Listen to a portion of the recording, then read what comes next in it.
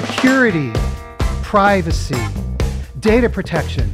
We're speaking with Aaron Levie. He's the CEO of Box, and we're going to take a business leadership point of view and explore these topics. We help enterprises securely manage and collaborate around their most important data. So we have about 97,000 customers. We work with nearly 70% of the Fortune 500, companies like General Electric, Eli Lilly, Coca-Cola, and many others. Our job, first and foremost, is to help companies keep their data secure and keep their most valuable information protected as they move it to the cloud. You said our most important job is to keep that data safe. Tell us about that.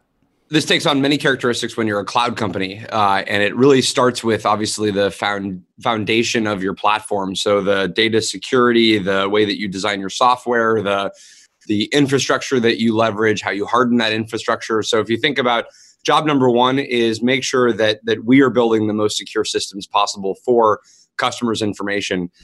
Job number two is to make sure that as employees of Box and as from a corporate standpoint, that we are keeping our customers' most valuable information protected. So this is how we think about internal security, how we make sure that we have the highest degree of security hygiene within the organization. And then finally, we build functionality for our customers to help keep their data protected and give them the control to be able to help them secure their information. And so this is where we build advanced products that go way beyond keeping data secure and more around how do we help companies understand how their information is being accessed, what type of data is being shared and with whom.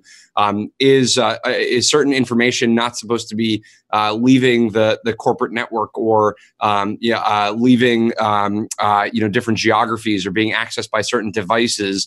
So being able to have all of the analytics and all of the intelligence around how do you apply additional levels of security to data is what we're focused on building. So keep the core foundation security really strong. Make sure that we, as stewards of our customers' most important information, have a high degree of security hygiene, and then build a lot of great software to help our customers really tune the security within their organization to keep their data protected. That's how we think about security at Box. And then, of course, maybe the only other thing to add is do that all within an ecosystem of other security partners and vendors. So we work with companies like Splunk or Palo Alto Networks or McAfee or Symantec to make sure that we can integrate with all of the other security investments that our customers have made. Where are we in cloud migration? And we'll talk about security then in the context of that. We started Box 15 years ago, and so we just passed our 15-year kind of anniversary mark, and it shows the naivete of young founders, because we thought that once we launched, we felt like, okay, the entire world would have to be only in the cloud with no on-premises systems in probably 3 to 5 years. This was in 2005 when we kind of had that theory. And it was, to us, the writing was on the wall. You had Salesforce, you had Workday, you had Amazon Web Services, and we felt like, okay, everybody's just going to rapidly move to the cloud.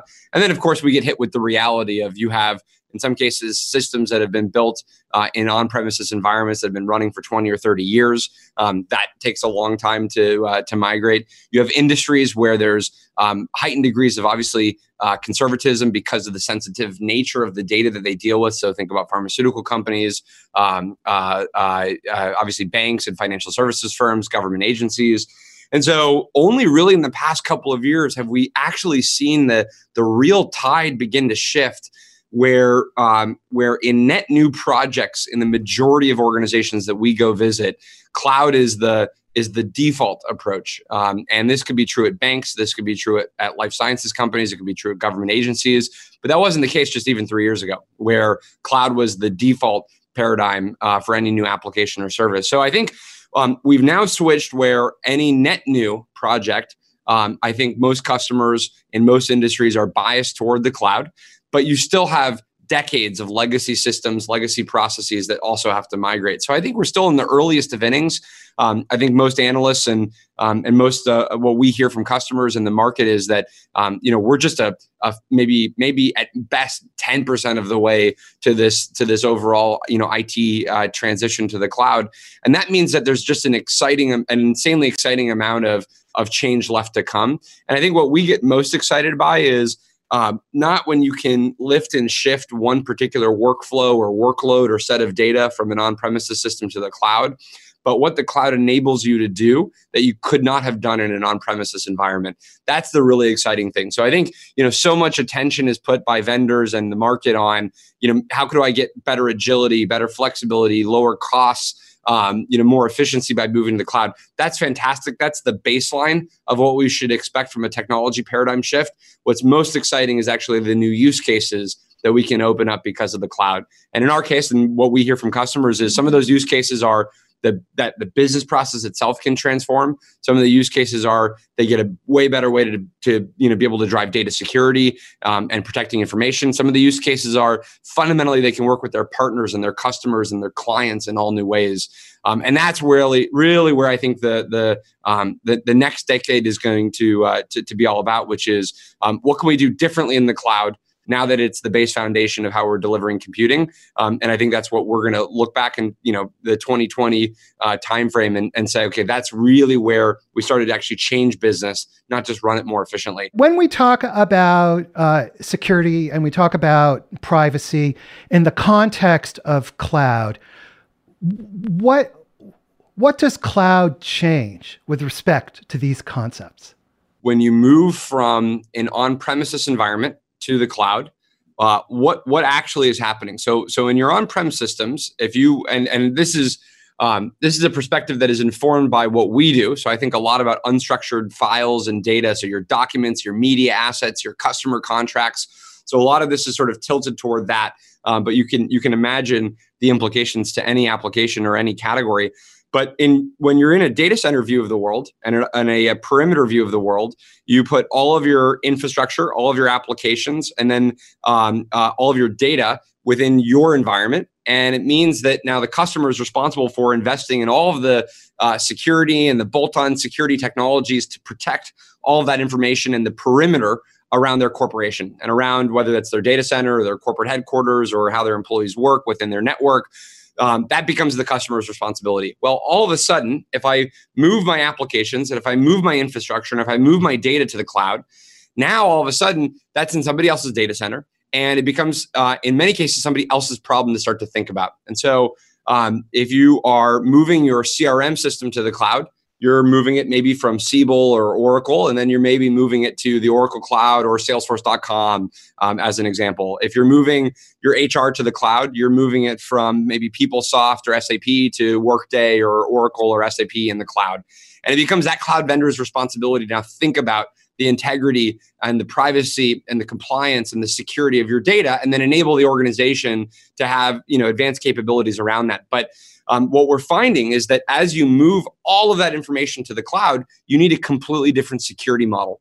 Because fundamentally, if you think about how content or your files or your documents are shared or they're collaborated, once you move that data to the cloud, fundamentally it's going to your mobile devices, it's being shared externally to partners, it's going outside of your network to be collaborated on different devices and in different geographies. And so we need an all new paradigm for how we think about securing data as it moves from your data center to a cloud environment. And so all of a sudden, when you think about now, how do I secure that information? I need to be thinking a lot more about all the analytics about what people are doing with their information, where they're accessing it, how they're accessing it, who they're sharing it with. So I have an unbelievable amount of new analytic information that I can take to actually deliver better security. When you're actually thinking about how information is being shared between organizations and not necessarily trapped within the firewall of your enterprise, I have to think about how do I keep that data secure as it leaves my network. So it's not enough to just add a file attachment to an email and then send that as an email where you now have content that's available on somebody else's machine that is unsecured. I want to be able to track that data as it's being shared. I want to be able to revoke access to it. I want to know who downloaded or previewed that information. So as our data moves to the cloud, we need an all new way to be thinking about the security of that information. And it's not just protecting that data at rest and within your data center and when it's stored and when it's not moving, but fundamentally it's about protecting the flow of that information as it's being shared between devices, between people. And so it's a completely different shift in how we think about data security and where you're relying much more on the service providers. You're relying much more on the cloud partners to be able to deliver that security. And it's not enough just to have a bunch of bolt-on technologies to help you secure your enterprise. And that's really where we're making a lot of investments, is to build that security more natively into the platform and give our customers the tools and analytics and capabilities they need to help secure their information. It sounds like cloud security is actually a collaborative ecosystem project. It's fundamental because, we are going to be one application that, that helps companies manage their content and their files and their data. Salesforce is going to be an application that helps companies manage their CRM information. And Workday is going to be an application that helps companies manage their HR data. Slack is going to help you collaborate and have channels for communication. And so each of us are going to be responsible for securing our systems and the data and the information within our systems. And then there's going to be another layer, which is around technology that helps you secure all of the different SaaS or cloud investments that you're making. And maybe that layer will be a security event system from Splunk, or maybe it'll be a cloud access security brokerage system from Palo Alto Networks or McAfee, or maybe it'll be an intelligent layer that's delivered by IBM or Amazon. And so there's going to be a role for the different applications and infrastructure players, and then there's going to be a role for horizontal systems that help think about the security across all those applications and data types. And so fundamentally, we need to be thinking about security in terms of platforms, and how do our platforms interact with one another, not just as silos of data where we are closed off to one another. You talk with a lot of customers, and are you finding, to what degree are you finding awareness of the need to be thinking about these issues? And also, does it vary by industry, by size of company? What kind of patterns are you seeing? First of all, I think the awareness is at the peak level that I've ever seen. In doing this for 15 years, that's been contributed to because of all the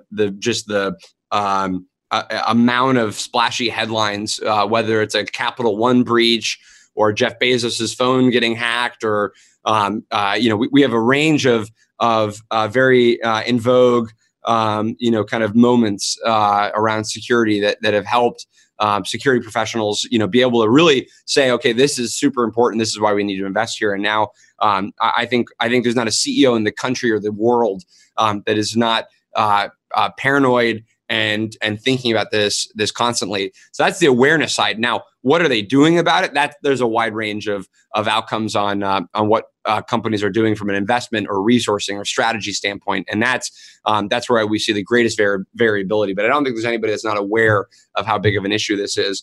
To your second question, I think one of the interesting things that I've seen is that security really started out as an issue that I think was either a very fringe concern by only your IT organization or your security organization, or a concern of very regulated entities. So banks, pharmaceutical companies, healthcare institutions, government agencies, and that was sort of the audience of security. So if you think about going to a security conference 10 or 15 years ago, it would either be banks or it was really just an IT or security issue that was off in the corner for other organizations. Today, I think security and thoughtfulness around data sensitivity is pervasive across all industries and companies of all sizes. And the reason for that is that, first of all, you now just have way more regulation that has occurred from a data privacy perspective that is causing companies in previously unregulated industries. Think about if you're just a retailer or a CPG company, you weren't really having to think about data hygiene 5 or 10 years ago. But now all of a sudden with things like CCPA or GDPR, you really have to pay attention to this. Or think about the Sony hack just a few years ago. If you were a media company, you didn't really have to think about cybersecurity as a possible business risk between reputational harm or financial impact. And so all of a sudden now media and entertainment has to pay a lot more attention to these issues. So there's not an industry today that doesn't either have regulatory challenges, financial harm or reputational risk if they have security go the wrong direction. And so I think that's causing boards of directors, CEOs, CIOs in every industry to say, holy shit, we have to pay attention to this. We have to invest in it. And then it really comes down to, okay, how are companies resourced to do this? How are they driving the strategies to be able to go and actually get into a much better position? Do you see differences among industries or types of companies in terms of the level of resources and focus that they're placing on this? I do. Depending on the level of compliance and regulatory challenges you have, the investment tends to be, in some cases, an order of magnitude more. So you get more dollars applied to the problem because there might be billions of dollars worth of fines that are tied to doing it in the wrong way. So that is maybe a view of the financial investment. However, security is not always an area where more dollars solves the problem versus where good architecture and good principles in the design of your systems and the design of your processes matters a lot more than how many dollars you throw at the problem. And so I can't quite generalize yet where I say some companies that have way more dollars are doing better because I know of many more nimble organizations that maybe have better security hygiene, but it's due to the sort of scarcity of investment that caused them to be really, really hyper-focused on the most impactful areas of security, as opposed to maybe some of the flashy things that are done, or some of the maybe the things that you do only for compliance, but they don't end up helping security. And I think sometimes what we see is that there can be too much conflation of security and compliance, and those two things are very different. Because compliance is a set of maybe 100 things you have to do from a regulatory standpoint, but security is really about risk and judging risk across the business and really putting your bets in the areas that are associated with the highest degree of risk. And compliance may not have that same exact perspective or prioritization. So companies that can just focus on risk and focus on data security often can do better than those that have to tie in all of the compliance and all of the regulatory challenges that they equally have to deal with. And so we see differing outcomes all across the board. It's really interesting and a little counterintuitive when you said that larger budgets do not necessarily mean better security practices. Could you elaborate on that? I think if you just take two extremes, if I gave an organization hundreds of millions of dollars to solve a security problem, inevitably what tends to happen is you tend to then invest more in people and manual operations, and you invest way more in more systems, which makes your business more complex, which creates more vulnerability. If you had fewer dollars, but only could invest in the highest leverage areas of security, so a single sign-on system that had two-factor authentication, an analytics and intelligence system that gave you full visibility into what was going on in your environment, modern cloud-based software and applications to run on. I would generally what we've seen is that you would generally do better in that modern environment that was maybe a little bit more lean, but invested in the highest leverage applications versus the environment where you just threw more and more dollars at maintaining the legacy and adding more complexity and throwing more people at the problem and creating more, again, more of a complicated architecture that creates more difficulty in actually securing the environment. Usually, simplicity always breeds more, both better hygiene, but more agility, more speed, more efficiency, and ultimately better security practices in most cases. If the underlying systems and technologies are simpler and less complex and hairball. As a general rule, more dollars will lead to more complexity over time. And so thinking about, do I really have a budget problem, or do I have an architecture and a design principle problem? And thinking through from that perspective often it will get you to a better outcome ultimately than just how do I throw more dollars at this issue. Now, that being said, this is not a statement that the global spend on security isn't going to grow and that it shouldn't grow. It's on a much more micro basis. When you think about your architecture, think about it around simplicity. Think about, how do I design out the complexity? What we know from experience is that anytime a system gets too complex, people will start to make mistakes. They will put something in the wrong location. They'll end up working around the system because the default system is so complex that they need to bring in shadow IT. And so anytime that your system gets so complex, gets too complex, you inevitably will have people work around the system or do the wrong thing.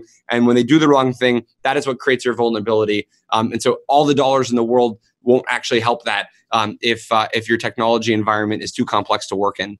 The importance of developing a security culture. What do you see at your customers regarding that issue? The best practices we've seen are really around, how do you create as much awareness and visibility internally about security? How do you make it a dialogue and create nomenclature around it and create a vocabulary around it, as opposed to it's this sort of rare, infrequent, annual compliance thing that you do as a company. And so if you come to any of our internal all hands events, either once a month or once a quarter, you will hear us talk about security in some significant way. It might be having an external guest speaker. It might be an internal testing that we did against employees, and what were the rate of people responding to that maybe social engineering test. We have various internal programs that are collaborative and bring the community together more. So what we want is as much sort of ongoing awareness and conversation around security as possible. Not this is a sort of a rare, one-time, infrequent event where it's about compliance, or it's about sort of just checking the box. And so that's how we think about awareness. That's how we think about creating a culture of security within the organization. Is that among your customers, as you talk with your customers, is that happening? I think we're still early in that, because that's a collaboration between the security organization, the IT organization, the HR organization, internal comms. You need CEO sponsorship. And when you get to companies that have 5,000 or 10,000 or 50,000 employees, there's a lot of conflicting priorities that people do run into. So I think we're still probably early in some of the cultural change that has to go on with companies. But I know that if you go to a big bank as an example, they are definitely doing this. The question is how much is it resonating? How much is it sticking? That obviously is always the big question. But we do know that it's starting to ripple through more and more organizations. What about differences between consumer and B2B? Are there patterns or differences there, would you say? I think it's usually comes down to how does the company or organization understand what kind of data that they hold on to, and how sensitive is that information. So, if you're on one end of the spectrum, a complete brick and mortar environment, and the only data that you really work with is kind of credit card, swipes at the cash register, then you're probably doing a finite amount of security awareness and culture setting. If you're on the other end of the spectrum, where you're a digital media consumer organization, and you have credit card data, and you have consumer buying preferences, and you have listening habits or activity, and you have ad targeting, then on that end of the spectrum, you have to care probably about 100 times more than that brick and mortar organization on security hygiene and sensitivity around this. So I think it probably less relates to consumer versus enterprise, and much more around what digital information do you house for your customers, and how valuable is that information to outside threats, and so thus how much of a steward do you have to be for that data. If you think about breaches like Equifax, for example, which is should be a steward over vast realms of data. Isn't it extraordinary that can happen? That kind of data breach can take place in that environment. I mean, on one hand, it's extraordinary. On the other hand, unfortunately, it's not that surprising. When you think about the complexity of these systems, and the fact that you might have one or two systems that are not patched or not using the latest the latest configuration, and the ease at which a hacker can traverse that. I think so. On one hand, it's obviously very surprising because of the data that they hold. On the other hand, it's all too I think unsurprising because of the fact that when you design complex systems, and you have an organization that's trying to keep up with all of the latest innovation trends, and some systems fall behind or some developers fall behind, you create an environment where you're going to be vulnerable to those types of those types of events. We have another really good question from Arslan Khan. He says, from what you're describing, there is more of a need than ever for enterprise architecture. Have you ever, and he says, have you ever considered opening up a consulting arm? Well, we do have a consulting arm, but it's very biased toward, obviously, customers that are deploying Box and helping them with that change management and digital transformation.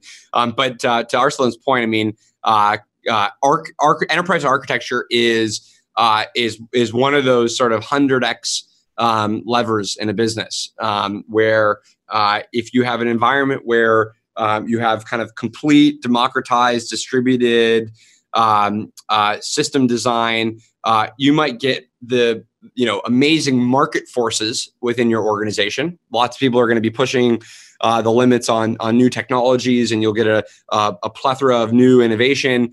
But you will absolutely have a challenge in data security. You'll have a challenge in too much redundancy in systems that get implemented. You won't be thinking in terms of platforms and sort of how do I have layers of platforms that work together. So enterprise architects, I think, have a very long future, and it's a good time to be an enterprise architect right now. The changes that cloud drives in organizations, it's not just efficiency. What we see is that it just fundamentally changes the business process. So if you imagine a world where your all of your data, all of your information, all of your business processes are inside of your four walls of your organization, inside of your data center with perimeter-based security. That's one way of working. Now you flip to let's just say a cloud-based way of working where you have Zoom, you have Slack, you have Box, you have Okta, you have Office 365, maybe you have Google Docs, you have all of these new tools. You're fundamentally going to be collaborating in real time.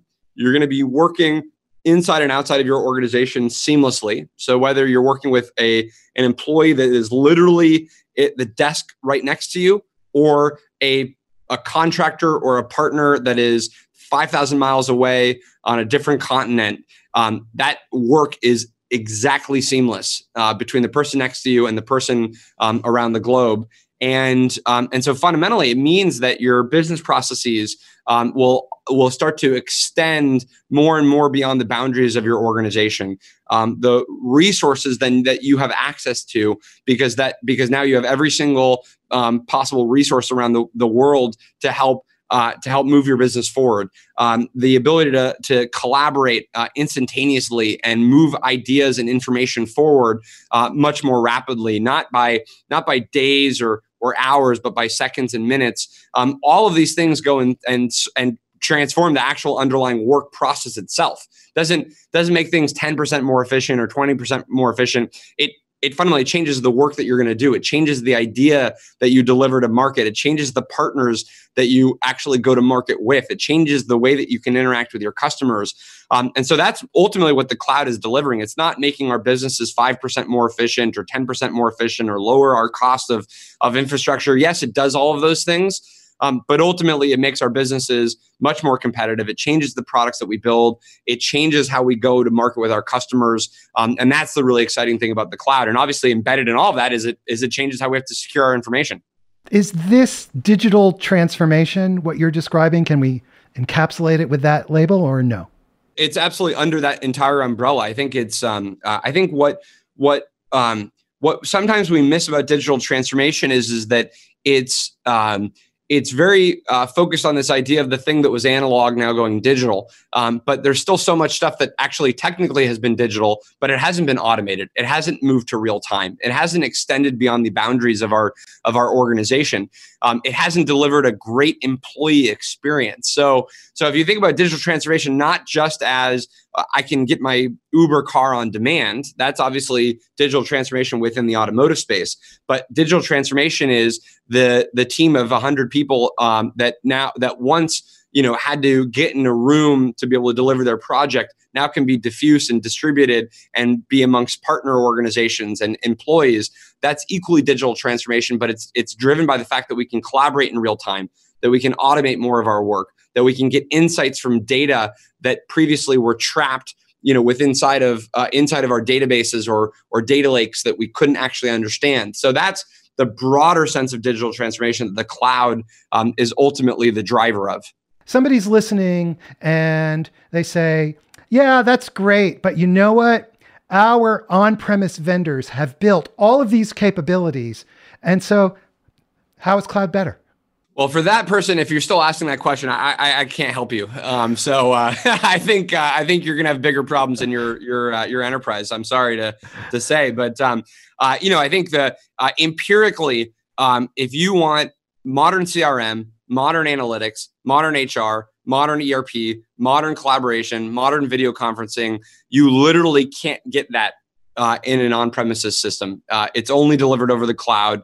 That's because it's being delivered by SaaS or cloud providers, that all of the new versions of their products are being built for the cloud. So sure, there are some systems that make sure that they write code for SaaS and write code for your data center. That's becoming a much more rare way of delivering software, and eventually will be a very, very small minority or niche way to be running technology. So I think the cloud is inevitable. Then the question is not, are you going to the cloud? The question is, how are you going to utilize the cloud? How is it going to change your business? Are you going to think about cloud as, I can now run my Exchange server from my data center in the cloud. I can run my legacy CRM system from my data center in the cloud. Or are you thinking about it as, I can use the cloud to change how my employees work. I can use the cloud to change my employee experience. I can use the cloud to collaborate with my customers differently.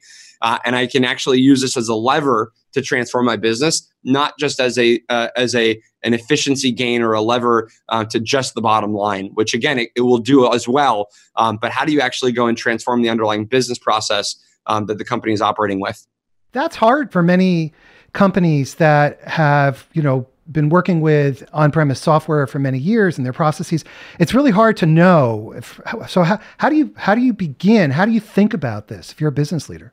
You have to partner with the business. So if you're a CIO or a head of IT or anyone within IT out there, you have to go seek understanding from the business, from marketing, from sales, from HR. What are the challenges that they're running into? What are our customers looking for us to do better for them? Where are employees being held up because our internal systems are slowing them down? I can't tell you how many times we'll go into an enterprise, we'll talk to IT that might think that they've solved a particular problem. Let's just say it's collaboration or document management. Then you'll go talk to the business and you say, how are you solving this problem? And the business is their hair's on fire. They're upset about everything. They can't get work done. It's too hard to collaborate. And so that disparity is because the IT and the business have not gotten together to be able to communicate around them what the challenges are in the enterprise. And so what we want IT to raise the bar on what they're delivering for the business. We want business to raise the bar on what they expect from their technology, and more of that collaboration to come together. This can only happen when you remove as much of the divide as possible between IT and between the business. So you actually have that as sort of one fused way to see the enterprise. The common theme here then is removing the barrier, because when you were talking about security as being essentially ecosystem security, again, it's removing the barrier. Correct. Yep. and it carries through. So if you're a CIO, you're a CISO, what advice? What you hear lessons from your customers. So what advice can you offer these folks? Where we have seen enterprises in many cases make the most progressive and quickest change is really starting with where thinking about again this concept of leverage is really important. So if you were to prioritize the sequence of decisions and the sequence of investments by leverage, and as defined by what is the smallest amount of effort I can do to have the highest degree of impact in my digital transformation journey, not how we traditionally think about it, which is you generally are sequencing your execution by where your dollar's going. So if you sequence your execution by where your dollars are going, oftentimes that is going to take you to your ERP system. That's going to take you to your legacy data centers. If you sequence your investments or your execution to where is your greatest leverage, then all of a sudden you're like, okay, how do I impact every single employee every single day to make their jobs better? Oftentimes, again, that might start with, okay, let's make it easier to interact with IT. So maybe you invest in Okta, so that way people can launch into the modern applications that they're using faster. Maybe you invest in something like Slack, so people can communicate enterprise-wide much more collaboratively. Maybe you invest in something like Zoom, so people can have real-time video conferencing, or WebEx, so you can do real-time video instantaneously across the enterprise. Obviously, we are really happy when companies invest in Box early in their journey, because every single employee now can collaborate or manage their data in a new and modern way. So if you start to think about what sequence of technology can I implement that has the greatest amount of impact to my employee culture, to the way that we work, to the way that we serve our customers, to the way that we come up with new ideas, that is often the fastest way to get your organization moving on a digital transformation journey. And you're almost doing sort of shock and awe a little bit, where you're like, okay, we're going to now have a whole bunch of new ways that people can get their work done. And then in the background, we're going to go and migrate the legacy stuff. But if you invert that and you start working on the legacy stuff first, you're going to be 3 to 5 years out. Employees won't have had any change in their employee experience, so they don't know anything is any better. And most likely, something's going to stall in that migration journey that will just cause you to slow it down inevitably anyway. And so really thinking about, how do you get some early wins on the board? How do you change the employee culture early? And then how do you follow it up with maybe some of the bigger ticket, higher dollar legacy transformation that you also have to drive? It tends to be the sequence that I've seen be most successful. If you're going to drive change, then you need to show relatively quickly some type of change. Yes, and counterintuitively, start small, and find the things that are the smallest footprints that have the greatest impact in the business, because that's how you can easily get going on this. And I've seen some customers accidentally, it's certainly not intentional, accidentally take as much time to decide to deploy Slack or Zoom or Box as they would making an ERP decision, because their organization has slowed down to the pace of the most complex system that they implement. When actually what they should be doing is knock those types of applications out rapidly, obviously with the right security vetting, compliance vetting, but knock those out rapidly, get the employee transformation going, and then follow up with the bigger ticket back-end transformations that you have to drive. And so if you get that confused and you move that sequence in the wrong direction, it'll end up slowing down the entire enterprise and you won't get any points on the board. That's really interesting that that some organizations deploy at the speed of the slowest application. Think about your procurement processes, your compliance processes, your architectural processes. They were built for your most significant systems, because it has to work for that. But that's not the same process you should be using to implement or launch some of these lighter weight end user tools that are actually, in many cases, the fastest catalysts to digital transformation in an enterprise. Any final thoughts before we finish up? I've already been spitting into the microphone, so I feel like I've gotten all my major comments on this. I'm frothing at this point in excitement on digital transformation. But I think I think this has been a great conversation. I think that maybe the final thing I'd leave you with, and This is a phrase that we use internally with our customers is eventually your culture will look like your IT stack. So think about what kind of culture do you want? How fast paced do you want it to be? What type of collaboration do you want? And then do you have the IT stack to be able to go and enable that? Do you have the modern tools with the modern interfaces and modern user experiences with the right degrees of collaboration between those systems? Because that's going to ultimately drive your culture as an enterprise. And certainly excited to continue the conversation, going forward. You just gave the greatest plug for CIO opportunity that I've ever heard. So to all my CIO friends out there, on speaking on behalf of them, we say thank you. All right. Well, thank you. We've been speaking with Aaron Levie. He's the CEO and the co-founder of Box.